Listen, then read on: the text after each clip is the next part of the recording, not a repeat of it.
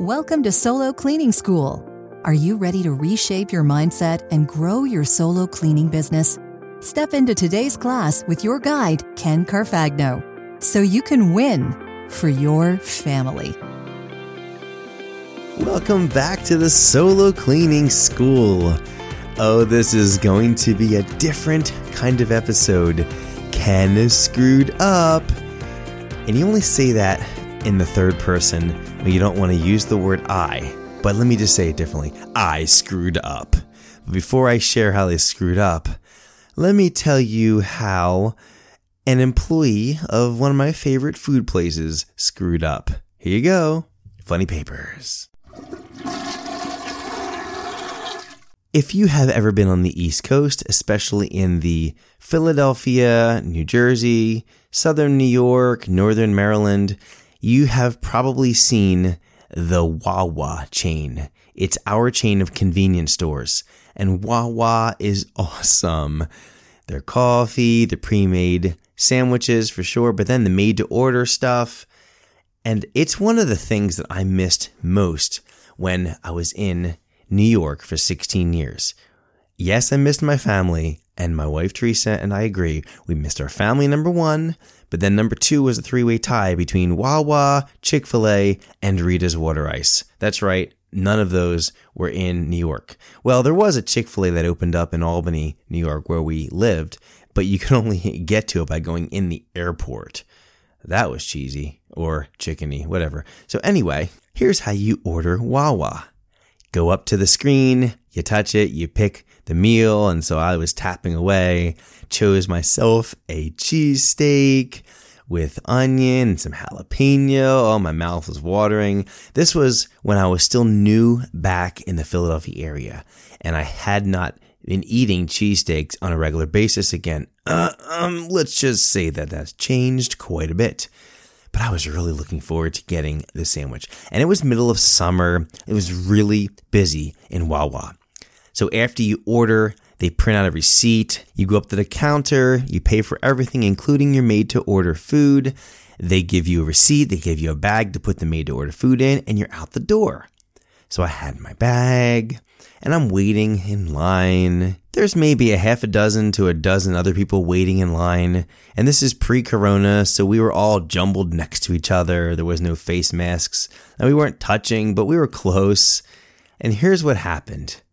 They call a number. Okay, number 124, here you go. And they put the sandwiches and the drinks up on the counter. You check your number, you go up, you grab your sandwiches. When it's the right number, you drop that receipt in the basket. You take your food, put it in your bag, you out the door. That's how it works. See how quick I was with that? I'm a regular. Of course, I know. Now, in this particular situation, they were really behind. Not enough workers, too many customers, whatever the scenario. And I waited a long time. And when they finally called my number, I walked up to the counter and they gave me the food. And the woman, very apologetically, she looked at me and she says, "I'm sorry, sir, about your wait." I looked at her. I looked down.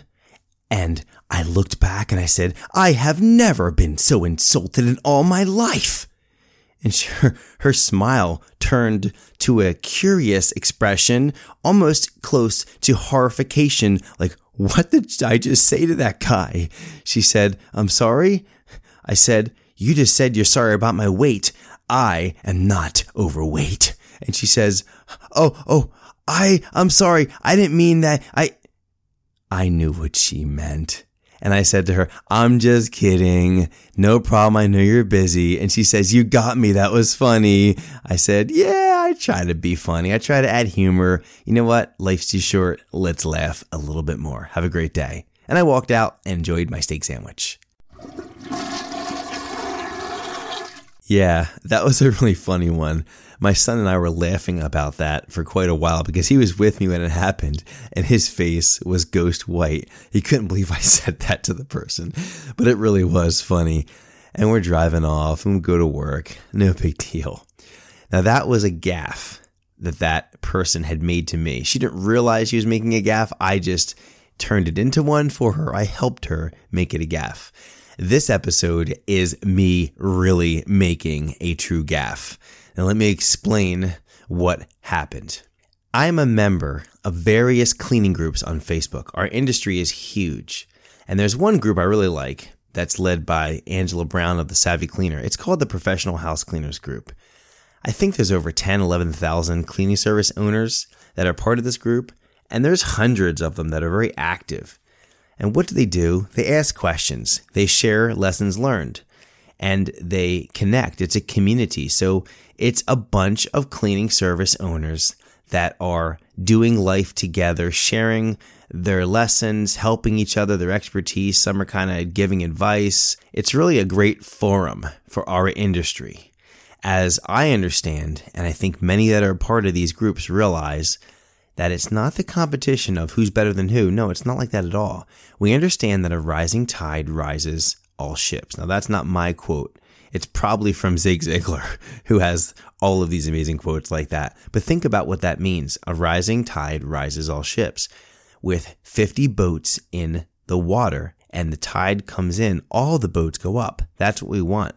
What we don't want is, I've heard this example, how do you become the biggest building in town? Well, many subscribe to this particular solution. If you knock down all the other buildings, you will be the biggest building. But that's not the way you do it. You do it by the rising tide, rising ships. And the answer is just grow. Learn from all the other buildings. Learn from all the other boats. And grow together. You don't need to be in competition with them. Okay, this sounds pretty good so far, but let's get into where I made the gaffe. I typically go into this particular group a couple times a month. I skim the posts, I learn from them, and I answer questions. I want to be a blessing to people. I want to be a go-giver. At any given time, there's thousands of brand new cleaning owners that have very basic questions. If I were to categorize these questions, the majority of them fall into these two categories. How much do I charge for? And how do I clean this? And fill in the blank with 100 different answers. Those are the majority of the questions from new people. And it frustrates me because, yes, they're trying to learn, but they're being lazy. They're not really taking the time to educate themselves on how to properly clean something, because it's no magic bullet, no magic pill. If you understand the cleaning science, then you can understand what cleans what. And the same thing for how to charge. If you understand how to price a job and learn the workflow of various pieces of an office or a house, you can easily price a job. So people want to get the answer of, oh, it's $100, or should I charge $200? Should I charge $300? I never answer the questions that way. I answer the mindset and the why behind it. I might answer and say, well, it's not that this product is a magic product. This product works because it's acidic and because that dirt is lesser acidity to the cleaner itself, which means the science of it is going to clean that dirt. Or I would look at it like this. There's this many bathrooms, this many kitchens, this many rooms. It takes this long per kitchen, per room. Add all that up, multiply that by your rate, and you're going to get an answer. Give them the mindset.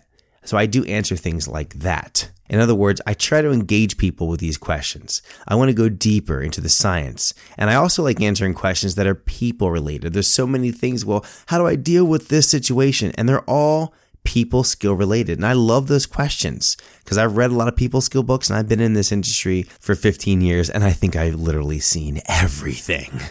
Well, I was on Facebook late one night recently and I thought I'd skim a few of these recent posts on this group.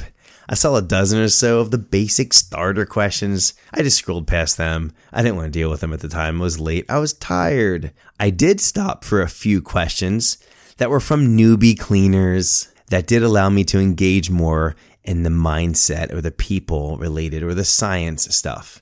But it was late. I was tired. And admittedly, I wasn't reading entire posts. I was just answering. And frankly, I was being a little arrogant. I knew and they didn't. I was in the know and they weren't. That's not a good place to be. And I'm sure being tired brought that on, but I was perceiving a lot of new people and I was, with my expertise as a 15-year cleaner, here's all my answers and I'm so smart. Now, that doesn't go well when you encounter a person like Mark Baker. Here we go. I was scrolling and I saw a post from this guy, Mark. I did not know him. I assumed because I skimmed the post as it was about Barkeeper's Friend and using it in kitchen sinks. And he was testing the product out and how it worked, and he looked like he was super impressed with the product. I jumped to conclusions and I assumed he was another newbie, one of 100 that I had just scrolled past, and he was, oh my gosh, this stuff's amazing, this is the magic product. So in my arrogance, I answered with arrogance and said, this product works because of the chemistry. It's pH 2 or 3, whatever I said, and that's a very strong acid, and the stainless steel tarnish is a much lesser pH acidity level, and so this will break it up and pull that tarnish off. But beware, don't use a toilet bowl cleaner or something that's a very, very strong acid because it will burn the metal. And I said it in a Ken knows all and you don't kind of way. Now, it wasn't terrible, but I knew it probably came off a little bit arrogant, but I was tired. I wanted to go to sleep. So that was my final comment. I shut down. I went to bed. No big deal. I wake up. I had a message on my phone. Guess who it was from? Mark Baker. Here's what it said. Hi, Ken. Thanks for your comment on my post. I felt a bit like you were talking down to me a bit with it, and I wanted to reach out and let you know. I know you run a business assisting cleaning pros, and I'll be listening to you at the Made Summit. Just wanted to note that my post didn't insinuate I don't know the science of cleaning. I actually built my business from solo to $1.87 million in annualized sales before pandemic shut down in under 5 years in a very small market with just residential, and now have a national company with cleaning pros in dozens of cities across Canada. We are well educated on the science of cleaning from, and he mentions 2 courses, HCT and GBAC training, to pretty much every cleaner training program out there, and have our own program which combines them all. I don't put that out to the group much as I enjoy learning, as I am a cleaner at heart, and every single day to the group teaches me new things, and I love interacting with my industry peeps. With all that said, I'll check out your Solo Cleaning Tribe website. I wanted to share as most would appreciate the comment, but for some of us, it can come across as condescending, as you made an assumption I wasn't in the know and you were. Looking forward to checking out your site. Ouch. That was what I woke up to.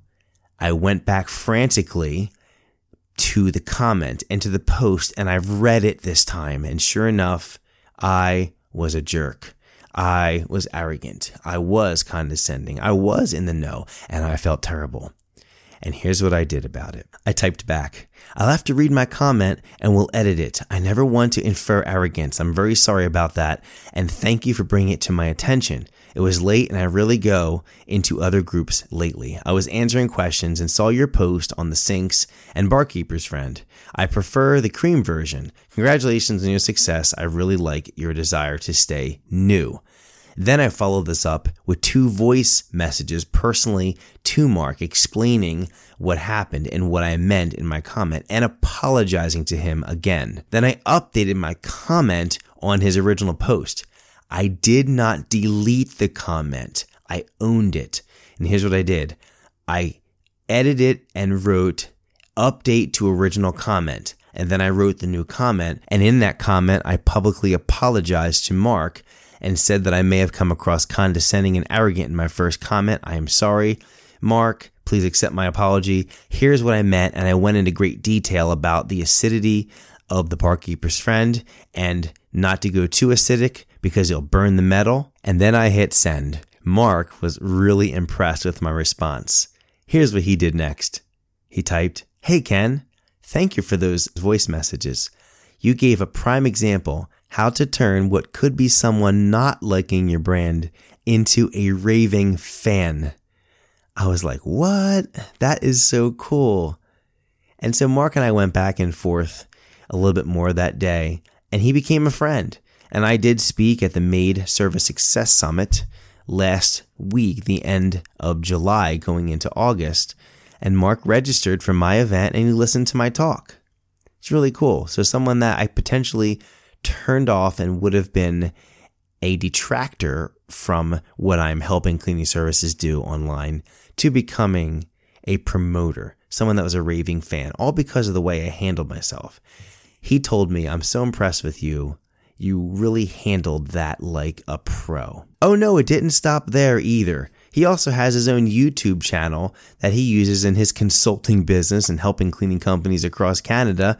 Well, check this out. He asked my permission if he could dedicate an entire YouTube video to his community on the exchange that we had. I put the link in the show notes, and he entitled this YouTube video, "Turning a Faux Pas into a Win." And he talked all about the same stuff I just shared, but in much greater detail. And honestly, his explanation of how he perceived it and how I corrected it was really well done. So Mark, you did an amazing job on getting that message out. Thank you for being a pro. You could have easily blasted me back publicly on the comment thread, but you chose to take the high road and hold back and message me personally and see if maybe there's a misunderstanding. Dude, that was how you handle things like a pro. You claimed that I was the one that was the pro. You were the pro, man. So if you have time, check out Mark's YouTube video on turning a faux pas into a win. It's really well done. He teaches this lesson extremely well. And here's the takeaway. What if we all acted like a pro in all of our dealings with our clients, in all of our dealings with our vendors, and with our competition? We'd all rise together like the ships I mentioned in the beginning. I hope that sinks in. Have a great week. Thank you for listening to Solo Cleaning School. Class is dismissed.